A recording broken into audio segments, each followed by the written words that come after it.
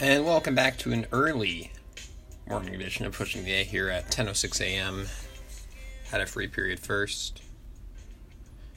Figured I'd run with it. Gonna try and make it quick so I'm not late to school. Let's get going. Lyndon B. Johnson, who takes over for JFK after his death, was not a liberal guy initially, because you can't win as a liberal Democrat in Texas. However, in the White House, he immediately becomes considerably more liberal, and he also gets really cocky. He gives the Pope a bust of his own head. He thinks that the best way, or he wants to say that the best way to remember JFK is by passing a legitimate Civil Rights Act, so he gets the Civil Rights Act of 1964 passed, which ends discrimination in facilities open to the public schools, etc., and also, something is outlawed? Don't know.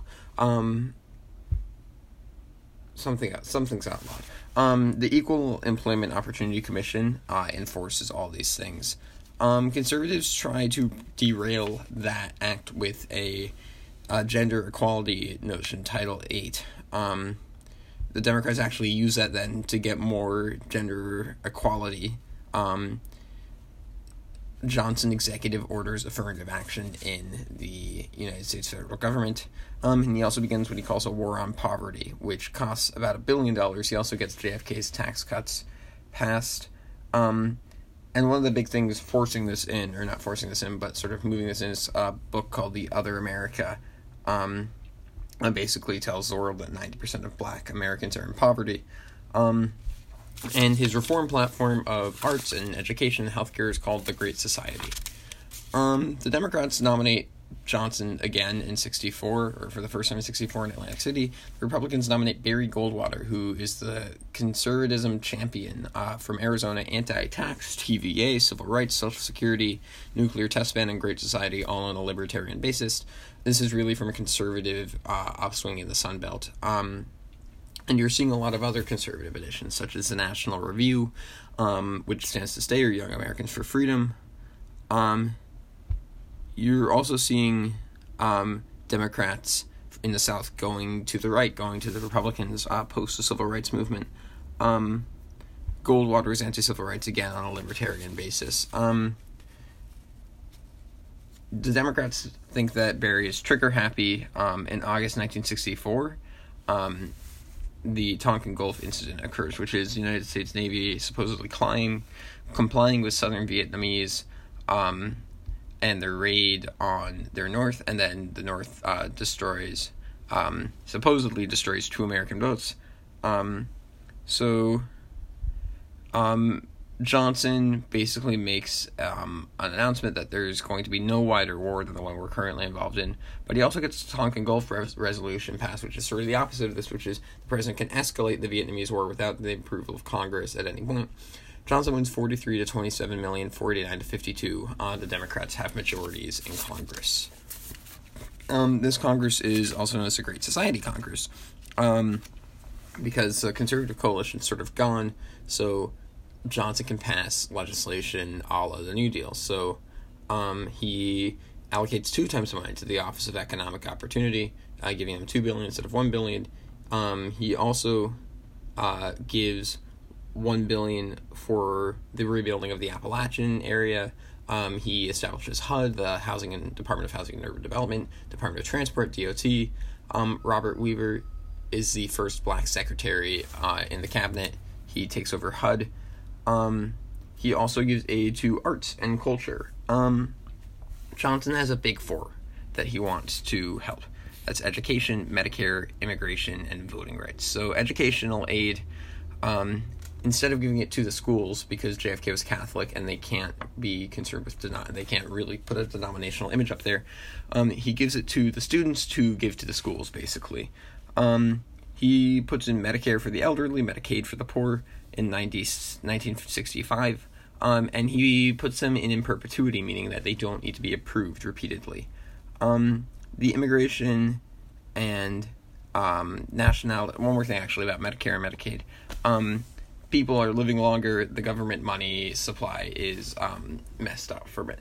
The Immigration and Nationality Act of 1965 repeals the 1921 Quota Act, and allowing for 290,000 new immigrants a year, capping the amount coming from the Western Hemisphere at 120,000, and basically saying only close relatives can come, otherwise about 100,000 do, which is surprising, but the majority of new immigration in the time is from Latin America and Asia. The rate of poverty is going down, and he also began something called Project Heads 54. Doesn't seem right. He begins an educational project for education for the underprivileged, is really what you want to know here. The Voting Rights Act of 1965 is a product of all of the failures of the Civil Rights Bill of 1964. And so the federal government now can basically go and really get interested and really enforce desegregation in schools, and they can go and make sure that discrimination is not occurring in the workplace, and that everyone can vote. Because before that, you sort of had the poll tax, and you had these literacy tests, and you had this crazy intimidation. In Mississippi, fewer than 5% of eligible blacks were registered to vote. In 1964, the 24th Amendment is passed outlawing any poll tax. And so then that summer, white and black civil rights activists go and register voters during the Freedom Summer. In June, 3 of them are killed. The state refuses to prosecute the killers, so the Department of Justice steps in. There are some setbacks. For instance, when the Mississippi Freedom Democratic Party, which is super liberal on issues of segregation, tries to get a seat at the Democratic National Convention, the Democratic National Convention turns them away at the door. In 1965, Selma, which is 50% black, but only 1% of the vote is black, is the real hotbed. So MLK leads this march to Montgomery, and he gets tear gassed with a bunch of activists.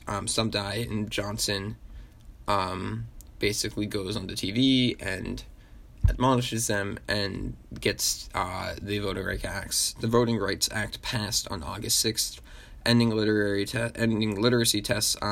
Voting registers go to state, and blacks begin to use their newfound power through the system. Okay, moving ahead.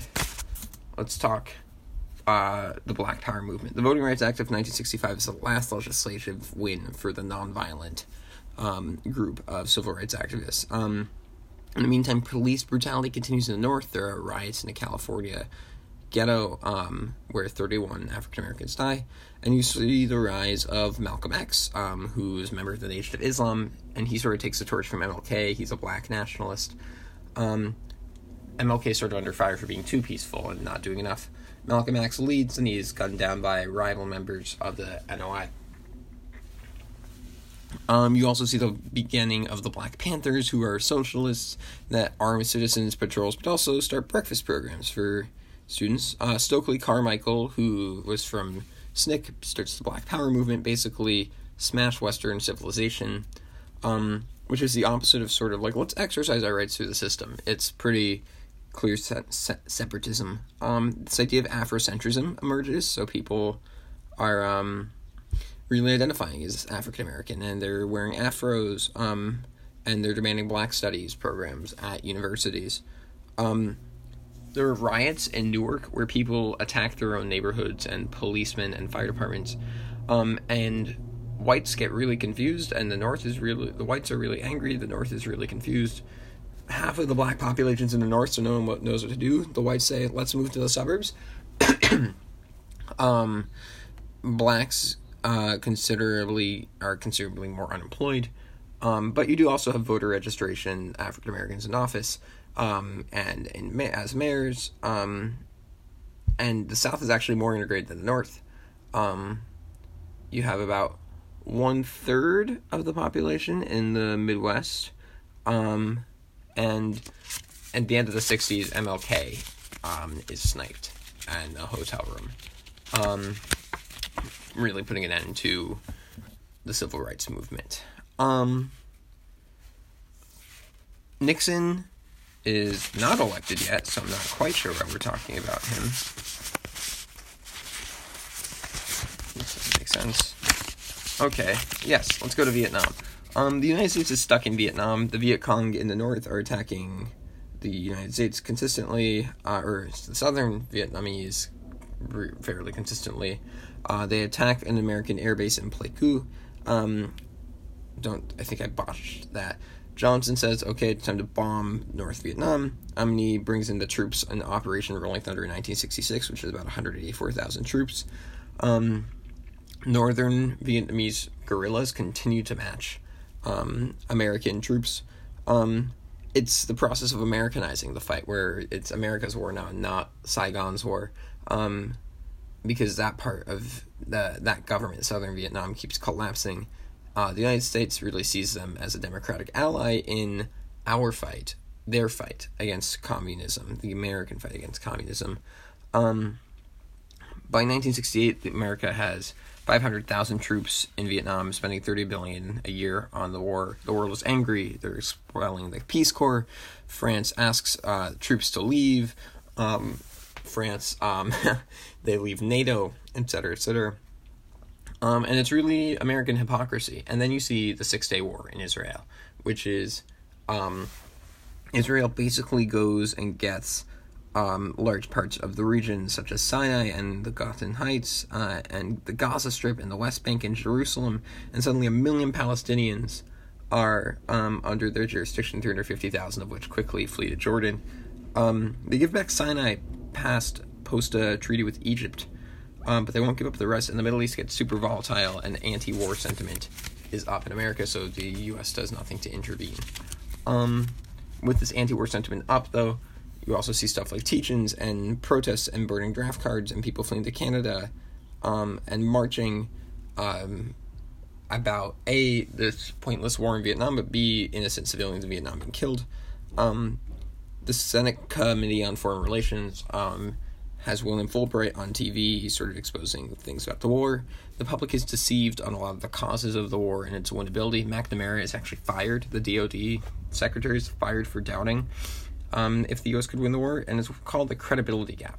The government really never explains this to the citizens, what the stakes are or what it could be worth, and no one knows, like, what could this possibly be worth.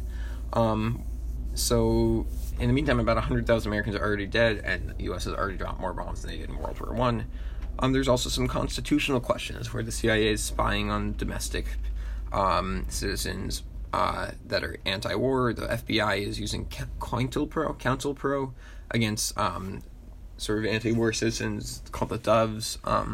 They suspect them of being communist. The United States is looking totalitarian, which really motivates the rebels against the war who really desperately want an end, but LBJ continues the barrage.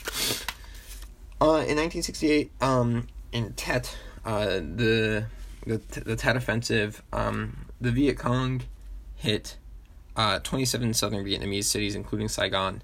The military say, okay, we need 200,000 more troops at this rate. LBJ realizes that the strategy of continual escalation is broken and that the best strategy is to end the war. Eugene McCarthy tries to primary LBJ.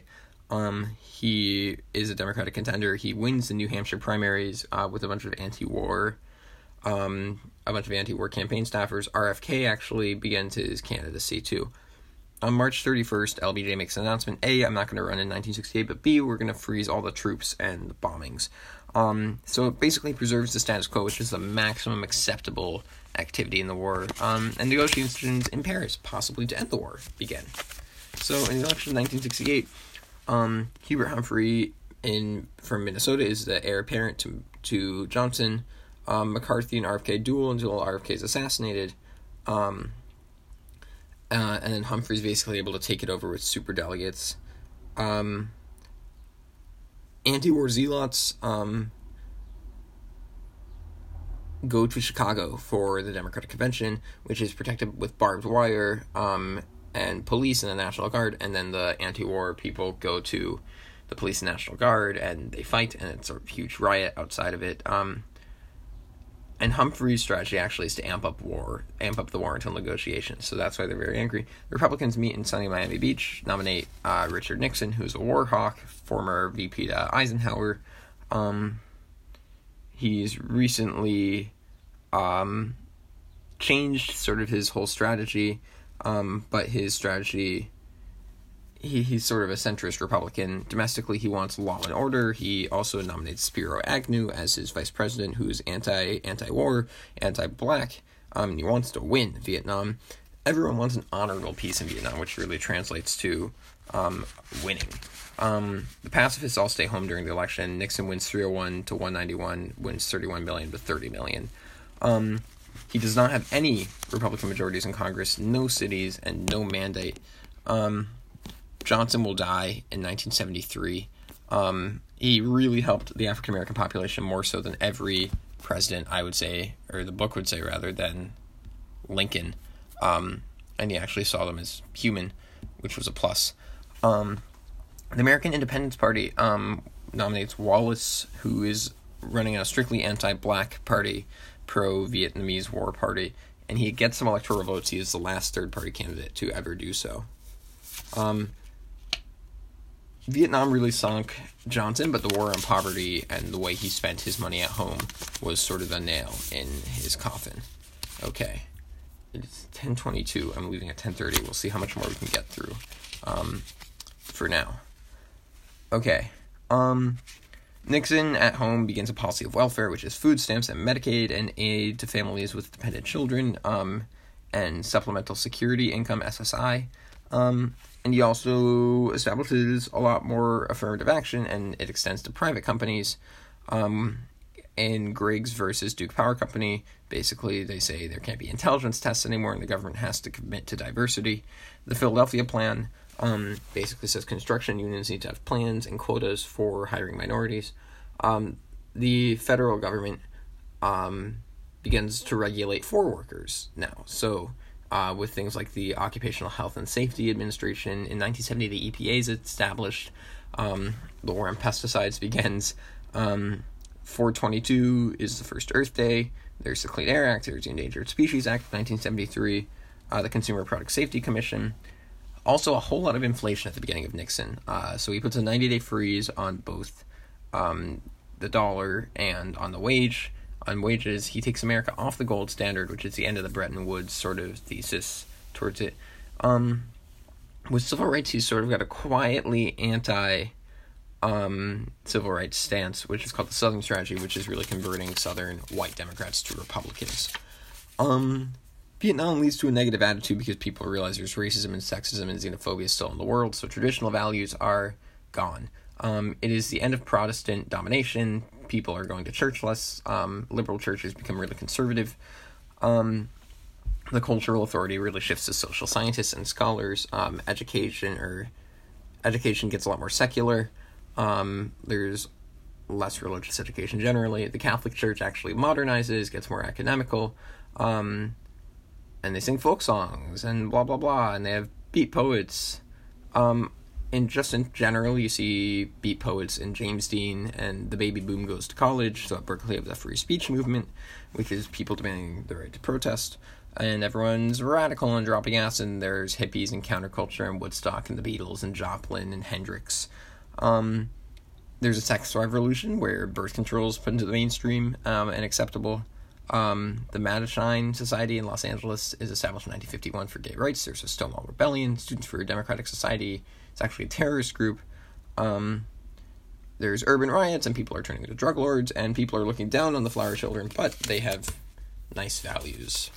Okay, moving ahead. I think we can make it. I think we can do this.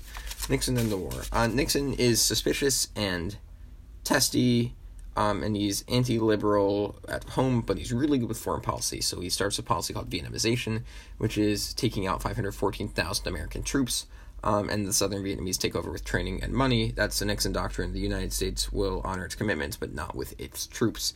It's winning by other means. So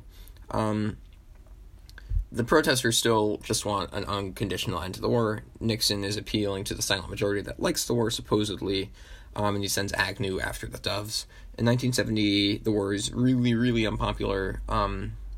The army is disproportionately uneducated and African American, and they're running into booby traps, and they're confused, and there's mutiny and morale is down, and at My Lai 1968, American soldiers kill innocent women and children, and the sentiment for the war never returns. Thus beginning the policy of Cambodianizing the war, where northern Vietnam and the Viet Cong are using Cambodia for troops and weapons, etc. So on April 29th, basically Nixon says, okay, time to go get Cambodia. The students riot across country. They're killed at Kent State, and Jackson State Division is up. It's called Whitey's War because college kids are exempt from the war. The Tonkin Gulf Act is repealed. The draft is sort of lowered in extensiveness, and the period is only 1 year. The 26th Amendment lowers the voting age to 18. In June 1971, the New York Times and the Washington Post published the Pentagon Papers, which basically said that America provoked the Tonkin Gulf incident and that they've been lying about the war for a solid 10 years. In the meantime, Nixon is trying to stop the Cold War, so he goes and talks to the USSR and China to hopefully get one to fight the other over their interpretation of Marxism, and then get help from one of them on the Vietnam War, for whoever disagrees with Vietnam. Also, Henry Kissinger, with the Northern Vietnamese, they meet in Paris to hopefully put an end to the war. Nixon manages to normalize relations with China. In February of 1972, he agrees to the One China policy, which is we agree that Taiwan is part of China. He goes to Moscow then in May, and then surprisingly, he also sort of gets a nice boost with them. The USSR needs food, and they sort of don't want the United States and China to be allied, so everyone's sort of nicer to each other. It's the policy of detente. There's an anti-ballistic treaty, and the strategic arms limitation talks. That's SALT, and the arms race is slowed. Sort of people are feeling a little better about the Cold War, and nuclear weapons do make a leap in this time, but the Cold War is generally on the downswing. So that's like a nice little thing to know, the Moscow-China bit, and also SALT, one of those sort of green book, nice specific things to reference. Nixon is really angry with the Chief Justice of the Supreme Court, Warren. In Griswold versus Connecticut in 1965, birth control is legalized. In Gideon versus Wainwright, counsel is given to every criminal. In Escobedo and Miranda, you sort of get more rights for criminals, such as the Miranda rights. And the Law and Order Society is very angry. And also the Bible is kept out of school in Engel versus Vitale School District of Abington, Tennessee. Or Engel versus Vitale in the School District of Abington, Tennessee versus Schempp takes the Bible out of school. So Nixon nominates a bunch of originalists to the court and sort of tells them to stay out of social issues. Warren Burger takes over from Warren, and he nominates 3 others, and then they all suddenly go liberal and make these liberal decisions, as you see in Roe v. Wade. All right, chug it along here. 1972, fighting is up in northern Vietnam, and the northern Vietnamese have actually pushed through the demilitarized zone with tanks. McGovern, or the United States is bombing northern Vietnam, and because they're friendly with USSR and China now, they stay quiet. McGovern, who's a senator from South Dakota, changes the democratic system post-68, which sort of increases the number of primaries and keeps it out of the elite's control, and then he gets the nomination, because he says, we're going to leave Vietnam and I'm going to help minorities, and he's the acid and abortion candidate. He alienates workers. His running mate might have gone to conversion therapy. Nixon says, we'll go from 40,000 to 30,000 troops. Kissinger says, we're going to make an announcement soon. And Nixon wins. We're going to make an announcement soon regarding the end of the war. Nixon wins every state but D.C. and Massachusetts, 520 to 17, 47 to 29 million. Less than half of 18 to 21-year-olds eligible to vote do, and it is the end of the 60s when Nixon wins. Okay, it is 10:30. I can do this. As the peace ends, Nixon bombs northern Vietnam in the hope that they will negotiate. There's a ceasefire at Paris in January 1973, which is peace with honor, i.e. the United States is withdrawing, getting their prisoners back, and northern Vietnam is keeping their troops. And the U.S. retreats.